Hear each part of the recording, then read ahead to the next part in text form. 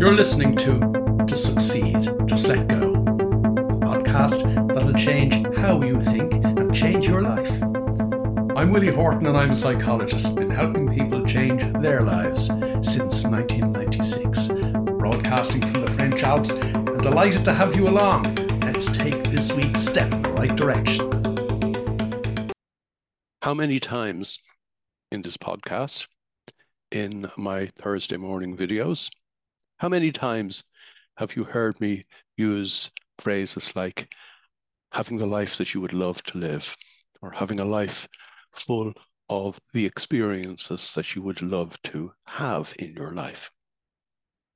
How many times have you heard me use the phrase all good things, and how all good things flow to people who are in flow? How many times have I quoted online program owners when they tell me that good things fall into their lap, or it feels like the best things just happen for them?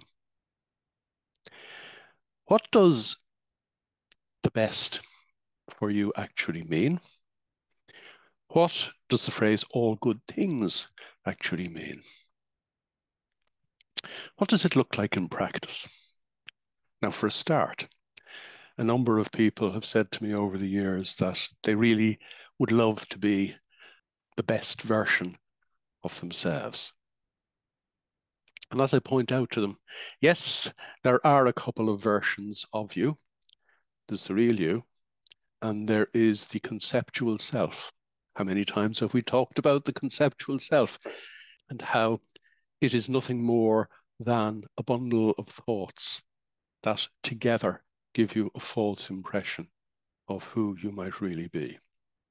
So when people use the expression to me, the best version of me, I keep telling them, there's only one true you, and it isn't a version, it is who you are. How many times indeed have you heard me use the expression discovering who you are? Or more recently, I've used the expression discovering what you are. Pure energy. We can talk about that in depth at some point, but I want to talk this morning in this podcast episode about the practicalities of what does the best mean? What does all good things falling into your lap actually look like, feel like? From a practical point of view, all I need to do is turn to actually I could turn to all of my online program owners, but that would fill more than a couple of episodes of this podcast. So I want to turn to some of my online program owners and one or two of my older clients who've been around since way before the online program. I want to start with one of those old clients, a guy who had an idea that he would love to work in executive recruitment at the highest level in one of the big executive recruitment consultancies. Now, he had this feeling inside him even when he was working in financial services, because he knew deep down he wasn't a finance person. He knew he was a people person. And he knew that he had, in his own words, a humble gift. He wasn't that humble, but that's the way he described it. He had a humble gift that he could offer other people to enable them get the kind of jobs that they wanted. Now, we won't go into what we've talked about before with regard to wanting this, that, or the other. I'm just using the language that he used. The next thing that happened to him was that he was made redundant from the financial services company he was working for. And I said to him, there you are. There's your opportunity. Now you can go and offer your humble gift to a few people. He said, but how do I do that? I said, well, for starters, you could do it in a small way whilst you're on gardening leave, because that's what happened when he was made redundant. You could start offering your services around town on a self-employed basis. Make a bit of a name for yourself. And that's what he started doing. But again, he had this feeling within, a feeling that he knew it would be best for him, that it would mean to him something along the lines of all good things if he was offering this at the highest level. This is a long time ago. This is back when the Rugby World Cup was being played in Ireland. I can't remember when that was, and I know I was at a match in what was Lansdowne Road at the time, where Ireland were within a hair's breadth of beating Australia, I think in the quarter-final of the Rugby World Cup. Can't remember the details, but what I do remember is that Australia scored a try at the death, and that was the beginning of a long run, or if possibly was in the middle of a long run, of Ireland never getting beyond the quarterfinals in the Rugby World Cup. All good things have obviously not come to them yet, because clearly they're not a team in collective flow. That's an interesting concept. A concept that I think I'll come back to at some point along the way, because certainly you can see teams in collective flow performing at a very high level in sports, but it also works in the business world, and it obviously works in the family world as well, because really a family is a collective team, isn't it? It's not a group of individuals, although most families actually end up behaving that way, but that's another day's work. Anyway, I have digressed, but it's an important digression, like all the digressions that I make, I suppose. Anyway, this guy was invited to a corporate box for that match in the Rugby World Cup in Dublin. Now, I do not know who in their right mind would go to a rugby match in a cream suit, but that's what he did. And he was in the corporate hospitality tent about an hour before kickoff, sipping or perhaps gulping his first pint of Guinness, when somebody in front of him turned around very quickly, elbowed him, and the pint of Guinness went all down his cream suit, jacket and trousers. And the two of them looked at each other. Now, the normal reaction, you know what the normal reaction to something like that would be. But the two of them ended up laughing. Nothing could be done about it at that stage. It wasn't as if the guy had done it deliberately. And they had a brief chat and went their separate ways. An hour later, they sat down in a stadium of 51,000 people beside each other and got talking.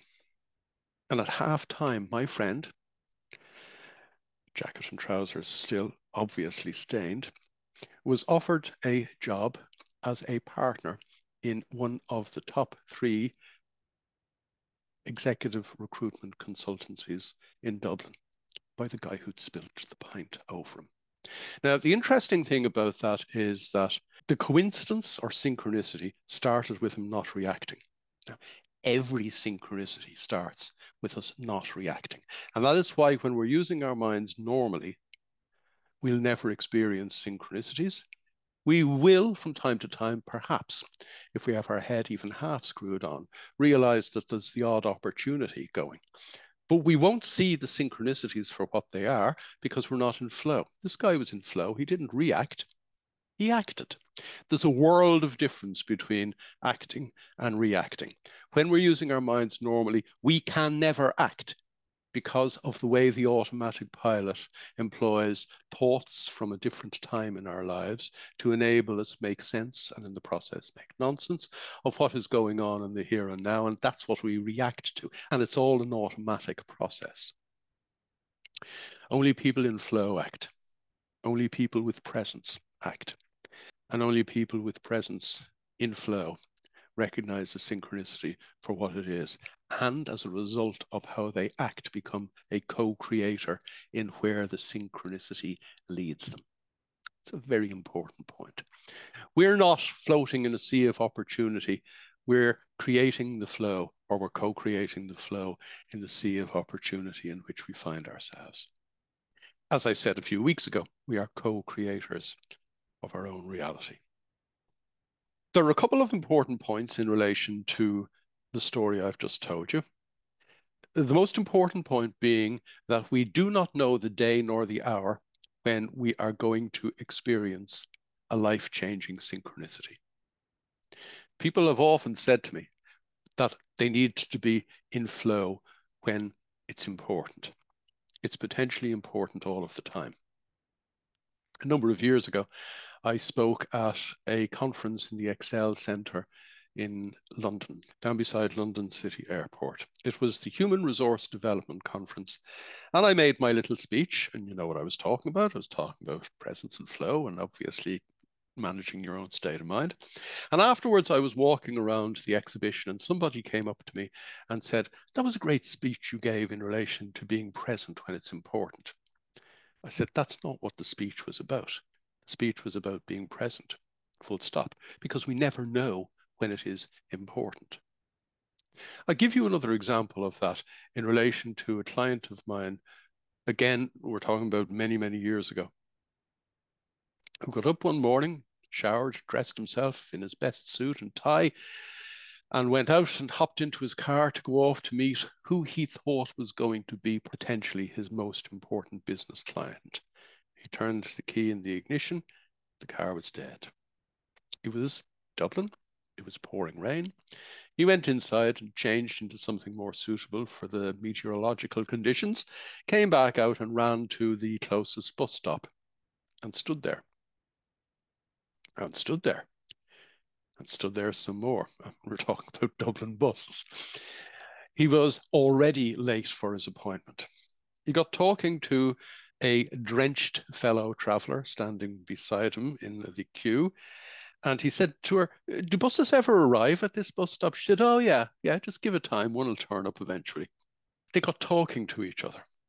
And in the course of the conversation, it turned out that she worked for somebody who, after she introduced her employer to my friend, turned out to be his biggest and most important client. The important event that day was at the bus stop in the rain. It wasn't the meeting that he thought was important. We never know the day nor the hour. I've often quoted Anthony de Mello or Tony de Mello. I often quote his book, Awareness. And I often quote the fact that on the very first page of that little book, small pages, large print, he uses the phrase, "wake up," 3 times. Now, I would make the point that we don't just need to wake up, we need to stay awake. Now, we know how to do that. We're not talking about getting out of bed and wakening up in the ordinary sense of the word. I'm talking about waking up to the reality of who you are, the true you, in flow, in the here and now, and staying awake. We do that through meditation. We do that through calling ourselves to mind. In other words, reminding ourselves during the course of the day so that we're ready when opportunity knocks or when opportunity phones. I had an interesting conversation with one of my very first online program owners. It's probably 4 years ago, 4.5 years ago at this stage. I've been talking with this girl a couple of times, one-to-one. And after we had a conversation in relation to not caring anymore, it's something that I have referred to in some of my podcast episodes and videos recently. I'm not talking about not caring. I'm actually talking about not worrying, not having a care in the world, which is the equivalent of not worrying. We had a conversation along those lines. And at the end of the conversation, she said there were a couple of things that were troubling me before we had this conversation. And now I'm going to let them go. And the way I'm going to let them go completely is I'm going to go out for a stroll. I'm going to turn my phone off. In fact, actually, she said, I'll leave it here. An hour later, I got a phone call from her. And she said, I've just come back from my walk. She said, mindless individual that I am, because I've only started out on this journey, mindless individual that I am, she said, I forgot to turn my phone off. And out of pure habit, or perhaps impure habit, I brought the phone with me. And I was out strolling and I got a phone call. She said, I need to give you a backstory in relation to this.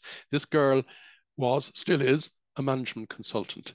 And a number of years previously at a major conference, it happened to be the Irish Management Institute annual conference, she bumped into this particular chief executive and she said to herself, she didn't say it to him, she said to herself, oh God, I'd love to do some work with this individual. He's a high flyer and I reckon he's a great leader, or could be an even better leader if I did some work with him myself. That was 4 or 5 years previous to her going out for a walk after our conversation. He rang her. He rang her out of the blue after a gap of 4 years. He rang her to ask her, would she do some work with his leadership team? Now think of the coincidences or synchronicities involved. First of all, she decided to act after our conversation rather than react to the things that had been troubling her beforehand. The action she decided to take, the best thing that she could do at that moment in time, she felt, was to go out for a walk. Now, I've used an important phrase there. She felt it. She didn't think about it. It felt right. It felt that that was the most important thing that she could do at that moment in time. Now, I'm going to pause for a second to take a very important diversion. We will always do the right things if we don't have time to think about it. When we fall asleep at night, our thinking mind falls asleep. And therefore, before we fall asleep at night, we should interrogate or prime our subconscious mind to provide us with answers that will lead us forward in the direction that is best for us, where all good things fall into our lap, so to speak. And therefore, I often suggest, or probably always at some point, suggest to my online program owners that before their head hits the pillow at night, they should ask themselves, what's the next most important thing I need to do? Now, some smart Alex said to me a few months ago, oh, surely at that time of night, the next most important thing I need to do is go sleep. But that's not what I'm talking about. I'm talking about priming your subconscious mind. Now, sorry, priming is a psychological mechanism that we can use to literally prime the most important part of our brain, our subcortical brain. You're priming yourself so that while you sleep, the subconscious mind will get its ducks in a row and provide you with an answer, generally speaking, the following morning. I said this to a guy, a client, again, a long time before the online program, a number of years ago in Dublin. And I said to him, if you have an important decision to make or a problem that you can't seem to solve, ask yourself before you go to bed, what's the answer? And he said, oh, I already know what you're talking about. He said, sometimes if there's something addling me, he said, before I go to bed at night, I'll say, what's the solution to this? Answer on my desk first thing in the morning. He actually says that to himself. And lo and behold, he generally speaking gets the answer.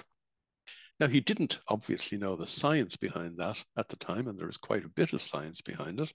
But it's important that we prime our mind to ensure that we not only are awake all the time, but that in being awake and in being aware, that we know what the right thing is to do. Now, the interesting thing about the question I have suggested is it's a very open question. You might get an answer to a question that you didn't think you'd asked.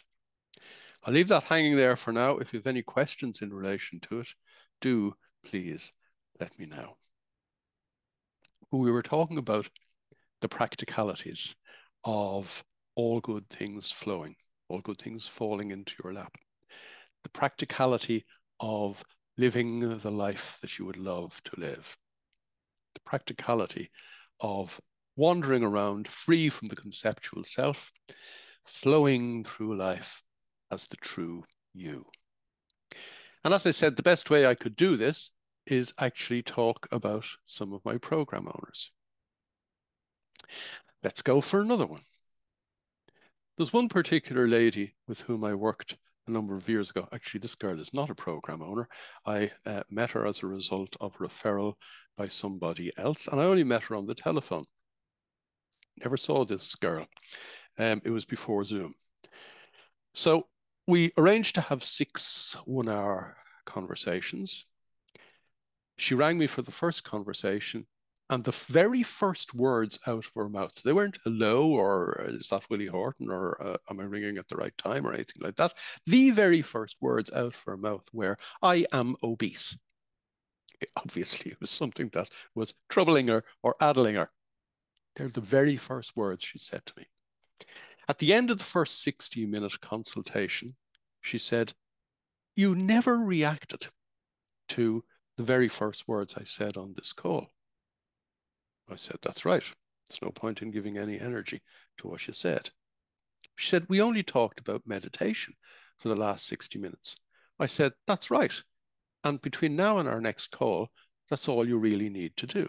Make sure that you meditate every morning. 2 weeks later, we had our second call. She said, I don't know what happened to me. I don't know what you did to me.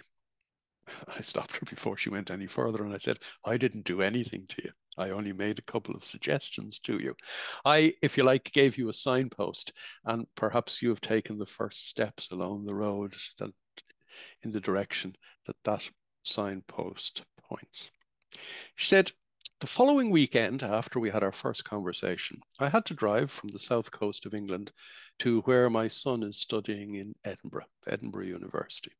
And she said, normally when I take that long round trip, she said, I will fill up the passenger seat with M&Ms and Mars bars, a few Snickers and jelly babies and the like.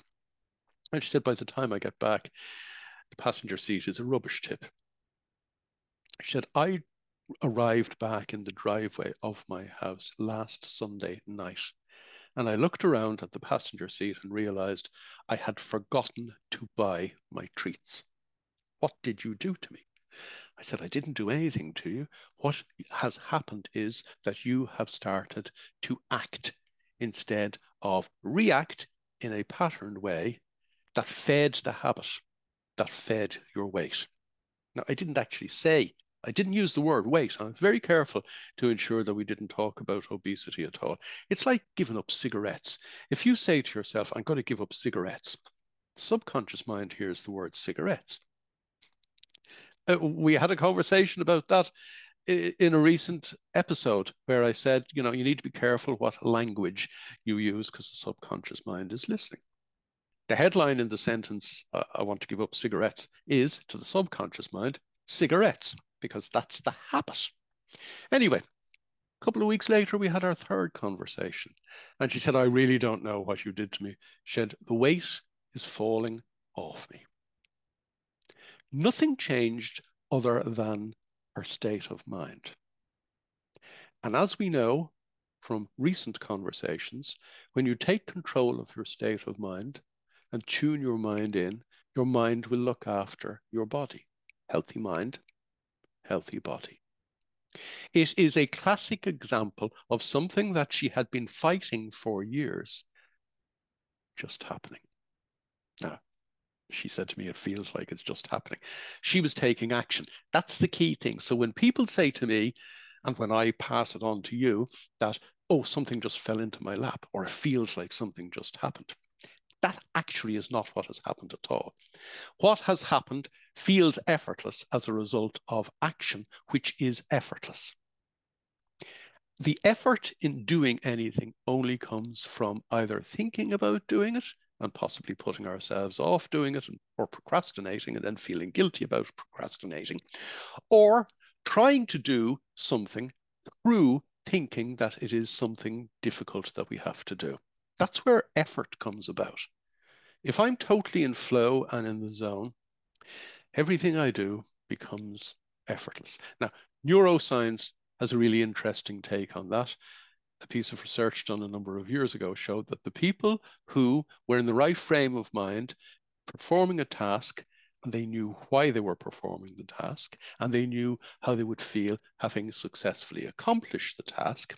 There are 3 or 4 ingredients in that sentence that I've just uttered. They were the people who used almost no neural energy to effortlessly perform something much quicker than people who didn't have all those ingredients involved in their action. Listen to what I said. They were present. In other words, they meditated before performing the task. Number 2, they were told why they were performing the task. As I've said to you in our recent Thursday morning videos, where we started by talking about why you need to meditate. If you don't know why you're doing something, it becomes incredibly difficult to do it. So the people in that experiment knew why they were doing the task, were prepared to turn up to do the task as a result of a meditation just before doing it, And they'd set their minds to the outcome. We talked about setting our coordinates a couple of weeks ago.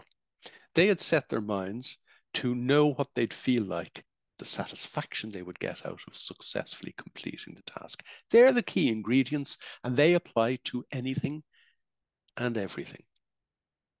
So there's my friend, now apparently fitting into a size 8 dress. Let's go for another one. Somebody else with whom I had a set of telephone conversations a number of years ago, again before Zoom, she talked about how she was estranged from her two daughters for many, many years. They were two adult daughters at this stage. I didn't get the details. I didn't want to know the details. What was the point in her dragging up crap from the past? All I wanted to do was let her say what her heart desired. In other words, let what was rattling around in her head come out into the world, out into the universe. That's why it's so important to articulate things, to get them off your chest, so to speak. And this lady got this particular thing off her chest very quickly in our first conversation. She said, "It isn't just that I haven't spoken to my two daughters in a number of years. When last we spoke, it was very acrimonious." And she said, "You talk about all good things falling into your lap. The one best thing that I would love to fall into my lap is to sit down with my daughters and have a lovely fireside chat." I said, "You need to set your coordinates. We need to set your mind to that," which she did. And we talked about that over the course of our recent open Zooms. We talked about how to do that in the third of our 3 longer Thursday morning videos, how to set your mind. About 3 weeks later, we had our second conversation. And she said, out of the blue, last Wednesday, I got a phone call from my elder daughter. And she said, myself and my sister were chatting. And she said, we both thought it would be a lovely idea if we could meet somewhere on neutral ground to have a cup of tea, a cup of coffee, and a cake. She said, last Sunday afternoon, we had afternoon tea in this little inn about an hour from where I live, sitting by a roaring fire. We had our fireside chat. What had happened? She had poured her energy into that happening by setting her mind.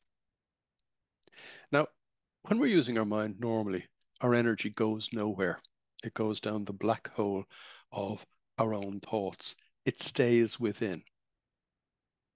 When we are in flow, when we are present, our energy flows out into the universe and creates a ripple effect. That's not some fanciful idea. That is how quantum physics describes the impact that our subtle energy has on the energy field that is the vibrating universe. There's a whole science now called the science of subtle energy, which is worth delving into at some point along the way. My energy, your energy, part of universal energy has an impact on universal energy. Now, there are all kinds of implications in relation to what I've just said. But from the perspective of looking after me, in other words, you, from the perspective of looking after ourselves so that we are present enough, aware enough, and in flow enough to look after those around us and those we love, they will pick up on the subtle energy. Nobody knows because they never discussed it. Why the elder daughter picked up the telephone? What prompted her to pick up the telephone? I know what prompted her to pick up the telephone. It was the energetic signals that were being transmitted. I actually mean that literally, transmitted by her mother. If we're using our minds abnormally, if we're present and focused, we're transmitting all the time.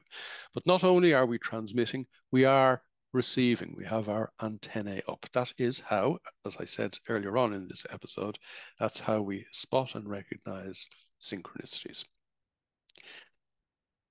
Give you 2 more examples. These are both from the same individual.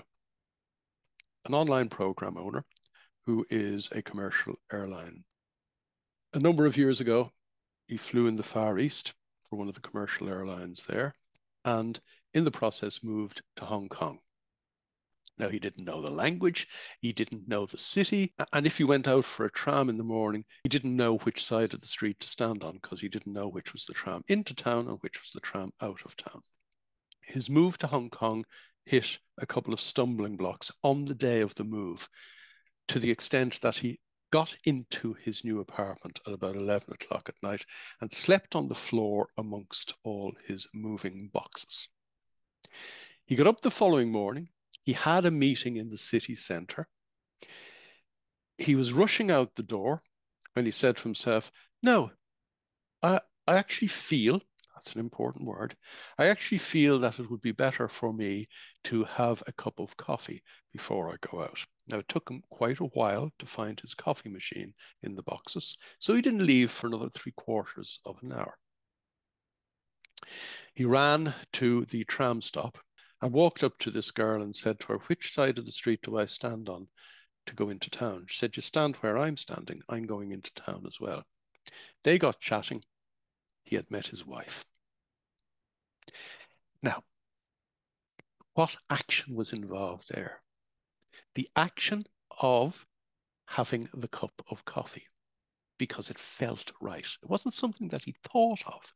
It is something that felt right, that started the ball rolling on a chain reaction of synchronicities that led him to where he is now, many years later, still in love with the same woman. He told another story to our online Zoom for program owners a number of months ago, where one night he was flying over the Atlantic, flying to Boston. And in the quiet of the cockpit in the middle of the night, his mind drifted off to someone who had been one of his closest friends during his university years. But they had gone to two separate ends of the world, had lost contact over a period of about 20 years. He landed in Boston, got a cab into the city centre, checked into his hotel, decided he'd go for a walk for a breath of fresh air, came out the front door of the hotel and walked slap bang into the individual who had come to mind during the course of that long overnight flight. How does that happen? What action did he take? Well, the action that he took was walking out the door of the hotel. That's the really interesting thing. Again, it felt like something he should do. I'm going to come back to what I mean by that in just a minute. It was prompted. He didn't know it because this is all happening at a subconscious level. It was prompted by the subtle energy and the flow and the transmission and reception of subtle energy that is going on all of the time. It is a tiny little example of how our universe actually works, on the one hand. On the other hand, it is a grand example because it is in the tiny little moments of everyday life that these things are happening. As I said to you earlier on, we don't need to wake up. We need to stay awake because we don't know the day nor the hour when something really important is going to fall into our lap. Now, I've used the word felt or the phrase, it feels right, a couple of times. Some people will mistake that for just going with the flow or something just happening automatically. It's not going with the flow. It is being in and co-creating the flow. It's a different thing altogether. It is the exact opposite of automatic behavior, because automatic behavior comes from the looped thinking of the normal crazy mind, whereas doing something that feels right comes from our intuition or our gut instinct. In other words, the part of the mind that isn't thinking, the part of the mind that we, as I've suggested to you, interrogate when you sleep at night. The lesson from all this is that we need, as always, to meditate, because we need to turn up, because we need to be present, because we need to ensure that in being present, we take the right action and co-create the flow and synchronicity that will lead us to all good things, that provide us with the life that is best for us right now, that enables all good things fall into our lap and things to apparently just happen. You've been listening to Succeed, Just Let Go. To get involved, join me in my Facebook group, strangely enough called To Succeed, Just Let Go. And for more information, visit www.willie-horton.com.